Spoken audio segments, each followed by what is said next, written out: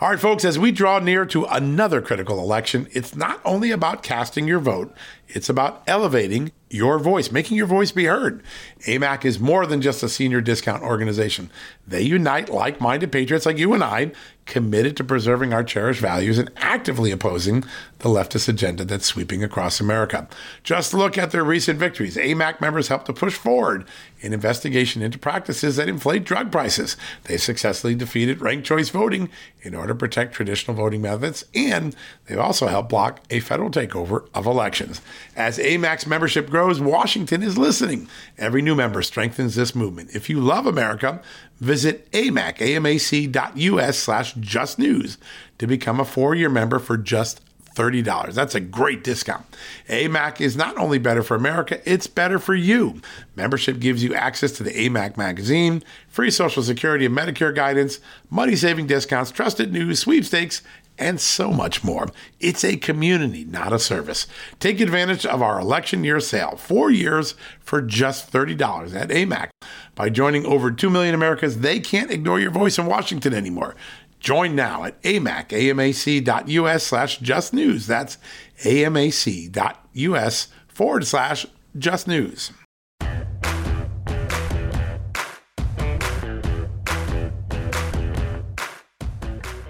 Hello, America, and welcome to a new edition of John Solomon Reports, the podcast from Just the News, where today we've got a lot of news. Yes, on the Russia investigation, about Dr. Fauci, the head of the infectious disease effort on coronavirus.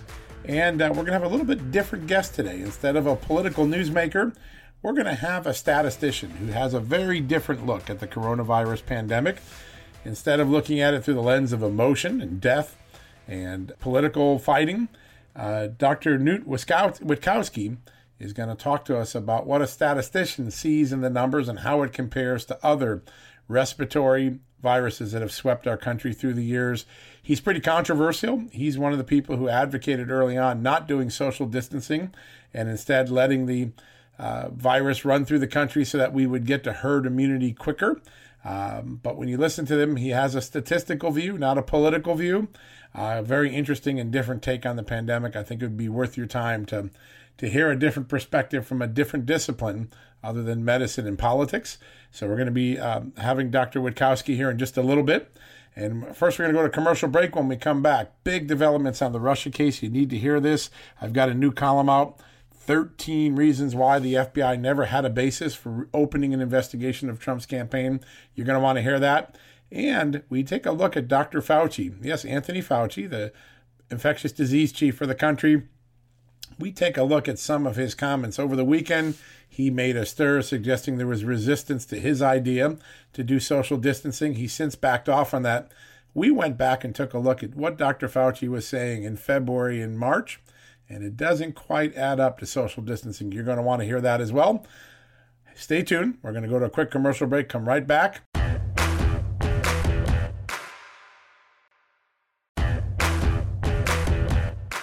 All right, everybody, welcome to a special edition of John Solomon Reports, the podcast from Just the News, where today we're joined by a very special guest. Dr. Newt Witkowski, a biomedical researcher and statistician, is here to talk about some of his theories and research and work that he's done on the coronavirus and the possibility that our public policy makers may have gotten the wrong approach on this. Dr. Witkowski, thank you for joining us. Thank you for having me. Before we get started, could you introduce yourself a little bit? You have a very distinguished background and worked at Rockefeller University up in New York. Just tell folks a little bit about your background, your training, how you came to become involved in this particular debate. I was working for 15 years in Germany at the University of Tübingen with one of the leading epidemiologists in the world who actually coined the term reproduction number, Klaus Dietz. And then I came to the Rockefeller University, where I was heading the Department of Biostatistics, Epidemiology, and Research Design for 20 years. That's great. And your training is both in the medical and the statistical world. Is that correct? I have a master in statistics, a PhD in computer science, and a doctor of science in medical biometry, which covers genetics and epidemiology. Fantastic. So you have been quoted recently, and I also have taken some incoming fire from colleagues about some of the approaches that we've taken early on in the coronavirus fight, specifically related to whether it was smart to do social distancing short term, long term, and what the trade-offs have been. And I wonder if you could describe a little bit about what your analysis has shown so far. So we have seen no evidence that this is different in the spread and in the severity from other respiratory diseases, often known as flu. So yeah, it's a coronavirus, but we had coronaviruses before. But what we have seen starting with the epidemic in China is it does exactly what all other respiratory disease epidemics during the flu season do. They come for 2 weeks, they stay at the peak, they go, and it's over when we have what's called herd immunity, meaning that the majority of people had one form of contact with the virus or another. Most of the time, people don't even realize it, but they still have immunity as they would have with the vaccine. And as soon as the majority of people is immune, the virus cannot spread anymore, and the whole thing is over. And when you look at the models and you create your own statistical analysis, where are you seeing the data that would lead you to believe that we have widespread penetration of this virus already? We don't have data for that. We would need antibody tests, and these antibody tests have not been done yet in the US. In Germany, it was done in one city that was particularly hard hit, and they found that 15% at the time was immune. In the meantime, it's probably higher. And would that be consistent with what you would eventually see with a seasonal flu? Yeah. We expect this to be much higher than that. So we want to have the majority of people, maybe 70, maybe even 80%, become immune by having some form of contact with the virus, and then the virus is gone, and it's over. And it's over forever for the next 15 years, because that's how long herd immunity lasts. Interesting. Now, let me ask you this. Early on, there was a decision made to create social distancing. Predominantly, it appears to lessen the burden on overcrowded and understaffed or under-resourced hospitals. As you look back at that, was it a good call or a bad call from a policy judgment? It was bad, and not just looking back, it was bad looking forward. And I have published that more than 3 weeks ago, when the discussion was being held, it was never a good idea. And describe for people who have been trapped in their homes now for approximately a month, why then did we end up in this position, and what would have been a better alternative? So first, you were asking about hospitals. If you had let the schools remain open, the epidemic would have done what all respiratory disease epidemics do. It would have run through the school children, who are the least affected. So the vast majority of children would be infected, immune, without knowing it, or they would have running nose for one day or a sore throat for one day, and that would be it. So there is no expected load on hospitals. Children who get a respiratory disease like this, they don't need to go to a hospital. And neither do young adults like their parents. They also don't need to go to a hospital, at least not in relevant numbers. So the epidemic would have run without any additional load on hospitals. As long as we keep the elderly and those who have comorbidities at a distance to the children who are getting infected. And this is something that people do just with every respiratory disease during the few weeks when the epidemic is running. People who are at risk would stay at home and make sure that they don't get too much exposure. Now, when you look at it statistically, Did you see a higher morbidity rate than traditional flu among the elderly or among people who have pre-existing conditions for which this virus seems to have a profound effect? Is this more deadly among the impacted population than a regular flu, or the same? We have seen death virtually only among the elderly and those who also have comorbidities. There are always some exceptions, but we know that in Italy, for instance, it was 88%, if I remember right, of those who died were older than 75 and had severe comorbidities, something in that range. So we have no evidence that this is different from other respiratory diseases. They all affect primarily the elderly, or at least most of them. And do you have any sense when you compare elderly to elderly from various respiratory diseases, SARS, MERS, the normal flu, is this one more mortal, more intense than other respiratory flus, or is it too early to tell? It's too early to tell. It could be that there is a bit more respiratory distress rather than pneumonia. That might be, we have some evidence for that, but it's in the end doesn't make much of a difference. We see that in the number of deaths. So the typical number of deaths during flu season in the United States is somewhere between 25 and 75,000 people. So far we have 22,000 deaths. Even if that should double and go to 45,000 deaths in the United States, that would be just a normal flu. And as you look at the statistical curve, and we're talking about flattening the curve, all these things, where do you think this will end up based on your current projections? And given that we have enough of the evidence of the disease in our country now, do you have a guess at what sort of mortality toll we may see here? Okay, we are at the peak of the number of cases.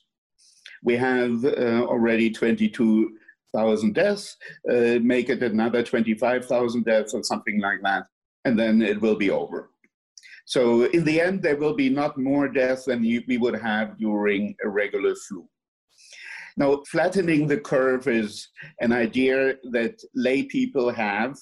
It's not what an epidemiologist would recommend, because flattening the curve means it takes more time for the virus to run its course, and you may not reach the herd immunity you want to actually get rid of it.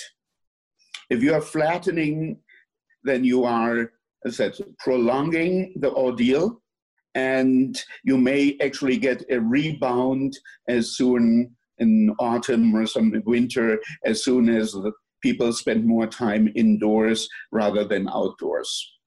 And that is not a good idea to have. Right. Now, in the 45,000 to 50,000 range, where you may be projecting the current death toll, that's sort of consistent where the models are now dropping, right? These models were at, 200,000, and now they're dropping and dropping. They're at 60,000. Do you expect the models to that the White House has been using, the University of Washington model, specifically the Murray model, do you expect that to continue to decline in its projection of deaths? Well, eventually reality is overriding all models. So at the end you'll know, because we actually have data, and that's it. But you see this tracking in that range. You don't see a second spike.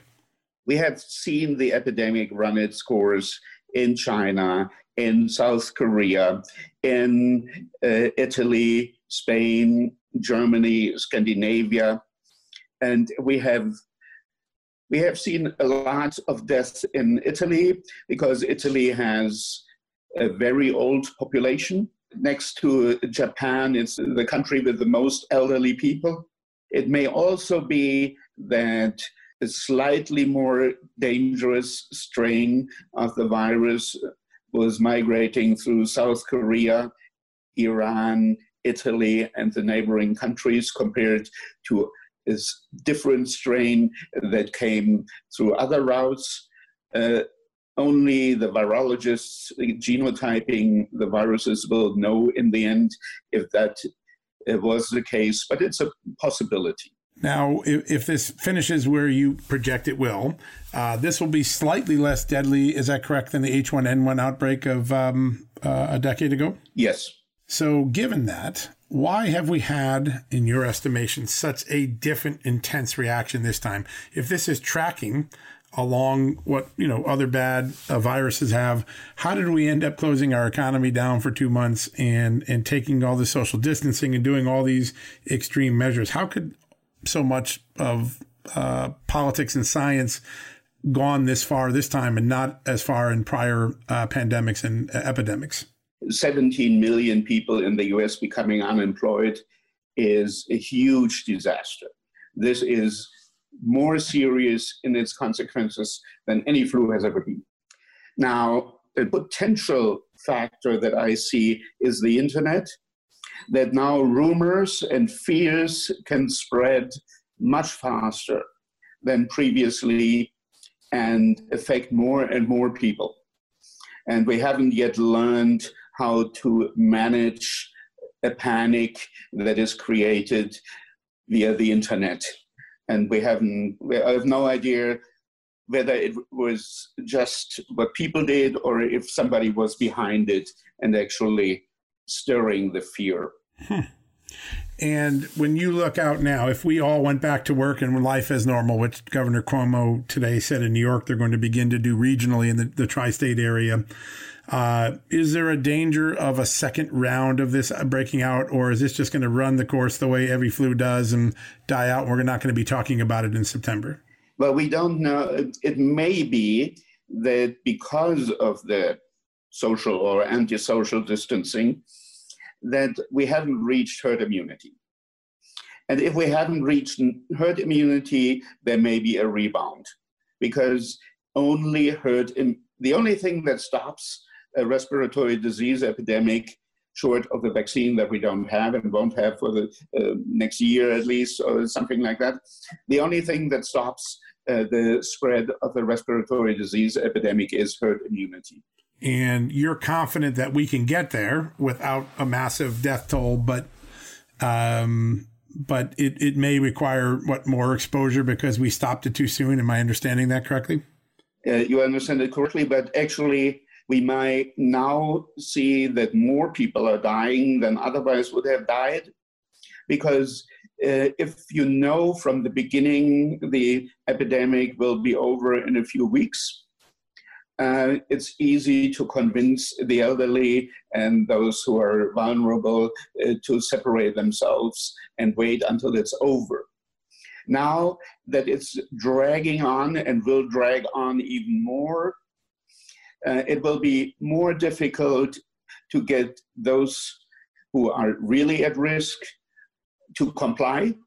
And that may mean that we have more deaths and more problems in hospitals than we otherwise would have had. So it may backfire. But even with a backfire, you don't expect this to drop into hundreds of thousands of deaths, even if we have a second round? Oh, no. That will be the low 10,000, 20,000, because the second round will not be as intense as the first round, because there will be some immunity already in the population, so it will not spread as much as it did the first time around. But the second time around, we should be patient and just let it run. There is actually a principle in medicine. It's Latin, primo nihil nocere, first do no harm. Right. And here, an intervention was chosen that was known to have severe side effects on society and economy without any evidence that it would be effective. The FDA would never allow a medication to come to the market with the same ratio of known side effects and lack of efficacy. So we had a non-efficacious economic solution, but not one that actually had any better value in your mind in treating the medical side or medical threat of this. Is that correct? It was a disaster on virtually every scale you could measure it. We have evolved to coexist with these respiratory viruses. They have been around forever. And when we try to be know better than nature of how to deal with the problem, we better look for evidence first before we're just guessing something and follow some pundits who really don't know what they're talking about. Now, you've come under a lot of criticism. In fact, even today, Rockefeller University sort of did a little distancing from you, saying you never taught here. You just... Okay, I'm not with the Rockefeller You were just a biostatistician. Well, just a biostatistician was what your job was supposed to be. But talk about the backlash of those in the medical community being concerned about your diagnosis of how we did this wrong. The only thing that I see is that more and more people realize that it was wrong. So there's very little criticism that I'm hearing now, because the evidence is now there. It wasn't so bad. And we haven't seen any difference in any country. So different countries have done very different things, and they all are getting better now. So it seems that whatever we're seeing had nothing to do with the intervention. And it was just a natural course of the disease as these respiratory diseases spread. Is that? Yes. If you're at the end of January, early February, and you're with President Trump, and you're in the position that Dr. Fauci's in, what would you have told President Trump or Governor Cuomo or Governor Newsom? Here's what you should do. What you do with every respiratory disease, make sure that the elderly are being protected. Come up with, like Australia did, say, well, elderly people can order from the pharmacy and the government pays for drugs to be delivered. The government pays for food to be delivered to allow them to stay at home, and otherwise let the epidemic run like every other respiratory disease epidemic. And would that have been very popular at the end of January? It was not January, it was February. So in January, we were just looking at something strange happening in China, and nobody could really know whether this was a local problem or something that would spread. Once it went to South Korea, that was February, then we realized this is something, there is a risk. And it was by the end of February that these decisions needed to be made. And at that time, we had already the experience from China and South Korea, and we knew this is just respiratory disease. That is a flu, so to say it. And interestingly, the president too shared that opinion, and initially said, we have never shut down the economy because of the flu. And then that changed, and probably we will know in the not too far future what made the president change his correct assessment of the situation. When you look out, what is the biggest lesson we are to learn from this pandemic? We're going to have more, obviously. We know that over the years. What is the lesson that we should take from what has happened here? One thing is to actually engage the scientists who are experts in that field. So neither virologists nor MDs get the training and the experience needed to assess the nonlinear dynamics of epidemics. We have people who do that for a living and are training for many years to get it right. And these people should at least be heard. And why were their voices drowned out then? That's a great question, because you're right. When you think of an infectious disease outbreak, the first person you're turning to are epidemiologists, right? Why were their voices not heard in the midst of all of this panic? I think there's this idea that everything that has anything to do with health is something MDs are experts in. And I think that is not correct. It's a remarkable take. And I know a few weeks ago when people were scratching their head and saying, what's this guy talking about? Wait a second, look at New York City's emergency rooms. But every day we have seen these models adjust much closer to your initial predictions and much further from the panicked sort of excessive numbers that were originally being there. When you look now, there's not going to be a shortage of respirators in New York, is there? Oh, no, of course not. There's also no shortage of beds. Right. I mean, the Javits Center was essentially empty. Yep, so was the Comfort. The hospital ship that came here was never really used. There are enough respirators. And actually, people now find out that respirators have been overused, that maybe a respirator was not the right thing to do for this particular disease. But this is something that the future will tell. But there is no shortage for the health system in general. Yeah, and it seems as though that even as it runs the rest of the course of the country, because it runs in different segments across the country, right? Now, not everyone gets it at the same time. Communities kind of merge, but you don't see a critical care shortage as it sweeps the rest of the country, do you? No, nowhere even near. Yeah, that's going to be a remarkable outcome. Now, some will say, well, it's because of the social distancing. Yeah, and the sky didn't fall down because of that either. Right. Yeah, very good point. Yes. Well, one of the questions is, if this is so similar to what we saw with H1N1, President Obama never really got us to the point of doing the extreme social distancing and the shutting down of the economy. Why such a different reaction in 2020 than we would have had during the H1N1 epidemic of 2009? I mean, one thing could be the internet, as I think it had played a role here. Right. The other thing is that the role of science and the impact on science on politics has changed. So I see several potential factors that could play a role here. And one of the things I'm doing today is I went back and I took a look at the evolution of Dr. Fauci's comments, because on Sunday, he made a comment, if we had just simply acted more abruptly in January and we started severe social distancing in January, we could have saved a lot of lives. But when I look back, I looked at his comments and I saw in March, he said, no, you can still go on a cruise ship as long as you're not an elderly person or sick. He said he didn't think that shutting down all flights would make sense, that while he wouldn't go to a restaurant in the middle of a pandemic, he didn't see a reason that others couldn't. When you judge Dr. Fauci's comments and the evolution of his statements over time, what takeaway do you have as someone who really just looks at the numbers? I mean, you're data driven. You look at, what really happened, not what people are projecting is going to happen. Yeah, I'm data driven.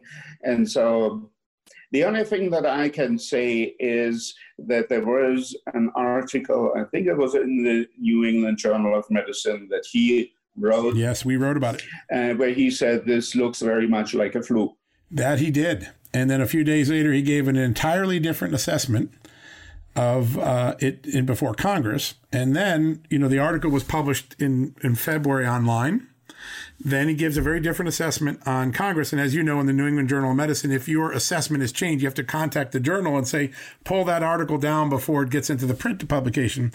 But he allowed that article to go through and be printed, which means he's sort of on both sides of the statistical debate, right? He's staked out a position in a journal that this may just be another flu-like, virus, and he's also staked out the worst case scenario. Will people be able to differentiate which one turned out right? As I cannot really make any more comments because that's not my area of expertise, and I wasn't involved in all of that.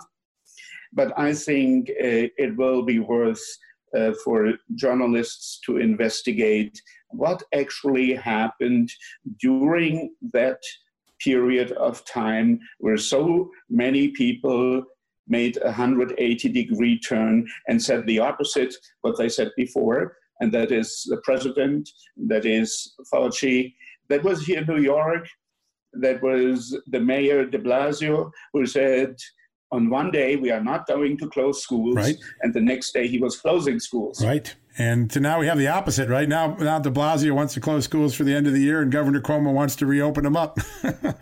Go figure. Yeah, so they just switched the roles. They did. but neither of them can agree with himself. Yeah. So somehow the dynamics here are very strange, and I think it would be worth looking how did our governments screw up the decision process to the extent that 17 million people and counting became unemployed, that trillions of dollars were wasted that could have been spent on, here in New York, just think of the tunnel between Manhattan and New Jersey, of other infrastructure measures on improving healthcare. There are lots of things one could have used a couple of $1 trillion for and really make a change to the better, and that opportunity was wasted. It is. We will look back and learn a lot, I'm sure, from this. I want to ask one last question of you because this emerged over the weekend. The Santa Clara County executive in California, so in the area around San Francisco, was quoted over the weekend in local newspapers that he's been meeting with the CDC, and there is a growing belief that an outbreak of pneumonia, or what was diagnosed at the time as pneumonia, in December in Santa Clara and in the San Francisco area may actually have been early COVID. Do you have any sense that this could have been playing out earlier and that would further accentuate your point that this was just another respiratory flu? I think people will genotype and look for antibodies. Right. And if the antibodies cross-react, then we know that this may actually have been the case. But I have no evidence one way or the other. Yeah, it's a brand new information that came out of the West Coast, and it's getting a lot of conversation today. But that's I'm trying to stick to things that I actually know. Right. Well, that's what makes a good statistician for sure, and a good researcher. Now, have you done work for the NIH before? I haven't done work for the NIH. No. Okay. Yeah, I was just curious. Okay, so at the end of the day. One last question. We'll wrap this up because I know you're very busy. When we create a post-mortem action list of things we should do for the next coronavirus outbreak, because coronaviruses will come back around, as will many other flus, are there some better preparation that we can do so that we don't have to shut the economy down? Are there things like resupplying, retraining, that beyond the philosophical shift that we in your mind, overreacted here? What are some of the lessons that we can do to better prepare for a coronavirus outbreak should it hit 5-10 years from now? I think that epidemiologists should be included in the decision process, and not just one as in Britain, because it should be one should look for a broader consensus among people, scientists who are involved in the field. I think that is a lesson to be learned. It shouldn't be nobody, and it shouldn't be only one person. It should be a broader consensus reached before doing things that are dangerous to economy and society. Well, that's a very important lesson for all of us to learn then, sir. Well, Dr. Witkowski, thank you so much for your time today and for sharing your insights and your statistical analysis. I know our listeners are going to deeply benefit from it, and we wish you well in your future research. Thank you very much. Hey folks, have you heard of cancer-fighting foods? The American Cancer Society discovered diets rich in fruits and vegetables may actually lower your risk of cancer. Think about that for a second. That's really important. Hopefully you hear this and run to the store for 5 servings of fruits and vegetables every day. But if you're like me, you probably don't have the time to do that, right? So maybe you should consider adding Field of Greens to your daily health regimen. Each fruit and veggie in Field of Greens was doctor selected for studied health benefits. There's a heart health group, lungs, kidneys, and metabolism groups, even healthy weight. What your body needs is in each scoop of delicious Field of Greens. I take it every day. Sometimes I put it in a shake. Sometimes I put it in my egg white omelet in the morning. Field of Greens can help prevent, treat, and cure cancer? No, but it can powerfully help you out at your next checkup. Your doctor will notice your improved health, or you're going to get your money back. Here's the most amazing thing about it. I started using Field of Greens a year ago. My cholesterol is down, my blood sugar is down, my weight's down, my health is up, my sleeping patterns are better, my metabolism is up. If you want to experience what I've experienced, go check out Field of Greens. Jump into the ring here. You're going to get an enormous benefit, and it's so simple. Single scoop, a couple of seconds, healthy lifestyle all day long. Now, thanks to our good friends at Brickhouse Nutrition, Field of Greens is going to give you a 15% off discount plus free rush shipping. All you got to do is go to fieldofgreens.com and use the promo code JUSTNEWS for your discount. That's promo code JUSTNEWS at fieldofgreens.com. Fieldofgreens.com, promo code JUSTNEWS. Go check it out. Hey folks, can your IRA or 401k stand up to the next financial crisis that our top economists are saying is right at our doorstep? By allocating a percentage of your retirement into physical gold and silver with a tax-free rollover, you can diversify and safeguard your holdings from a turbulent market and economic downturns. All you got to do is put your IRA back on the gold standard.